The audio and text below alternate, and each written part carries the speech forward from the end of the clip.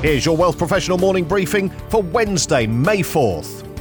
Millennials may be fully engaged with the digital world, but that doesn't mean they don't like a more traditional solution when it makes sense, and that includes managing their finances and financial goals, recognizing that algorithms may not be in their best interests, especially as they approach retirement.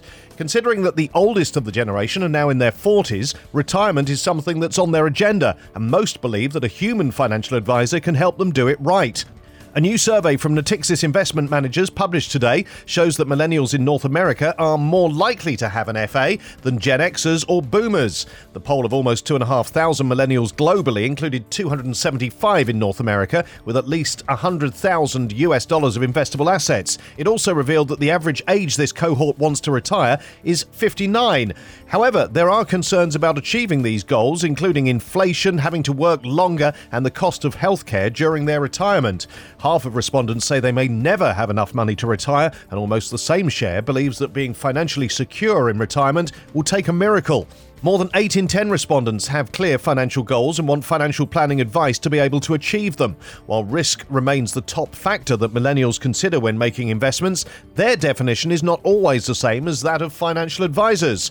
While FAs may choose to talk of risk as not meeting financial goals, just 12% of millennials use this definition, with other factors ranking higher, including losing money, missing out, such as underperforming the market, having too much money in cash positions, and missing out on potential investment returns.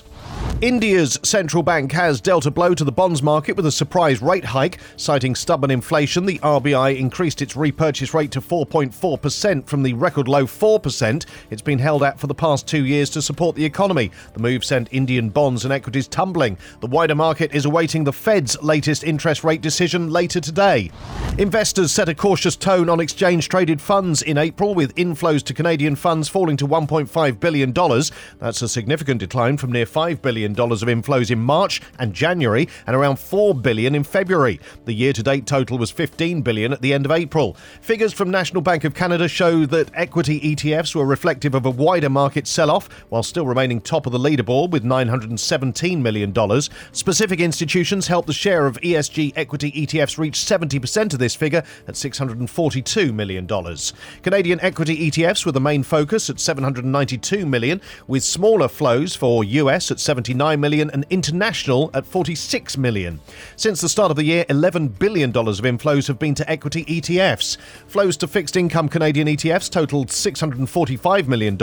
Canadian aggregate bond and foreign bond ETFs were the drivers of fixed income flows, while preferred share ETFs, Canadian government bond ETFs, and Canadian corporate bond ETFs all lost assets.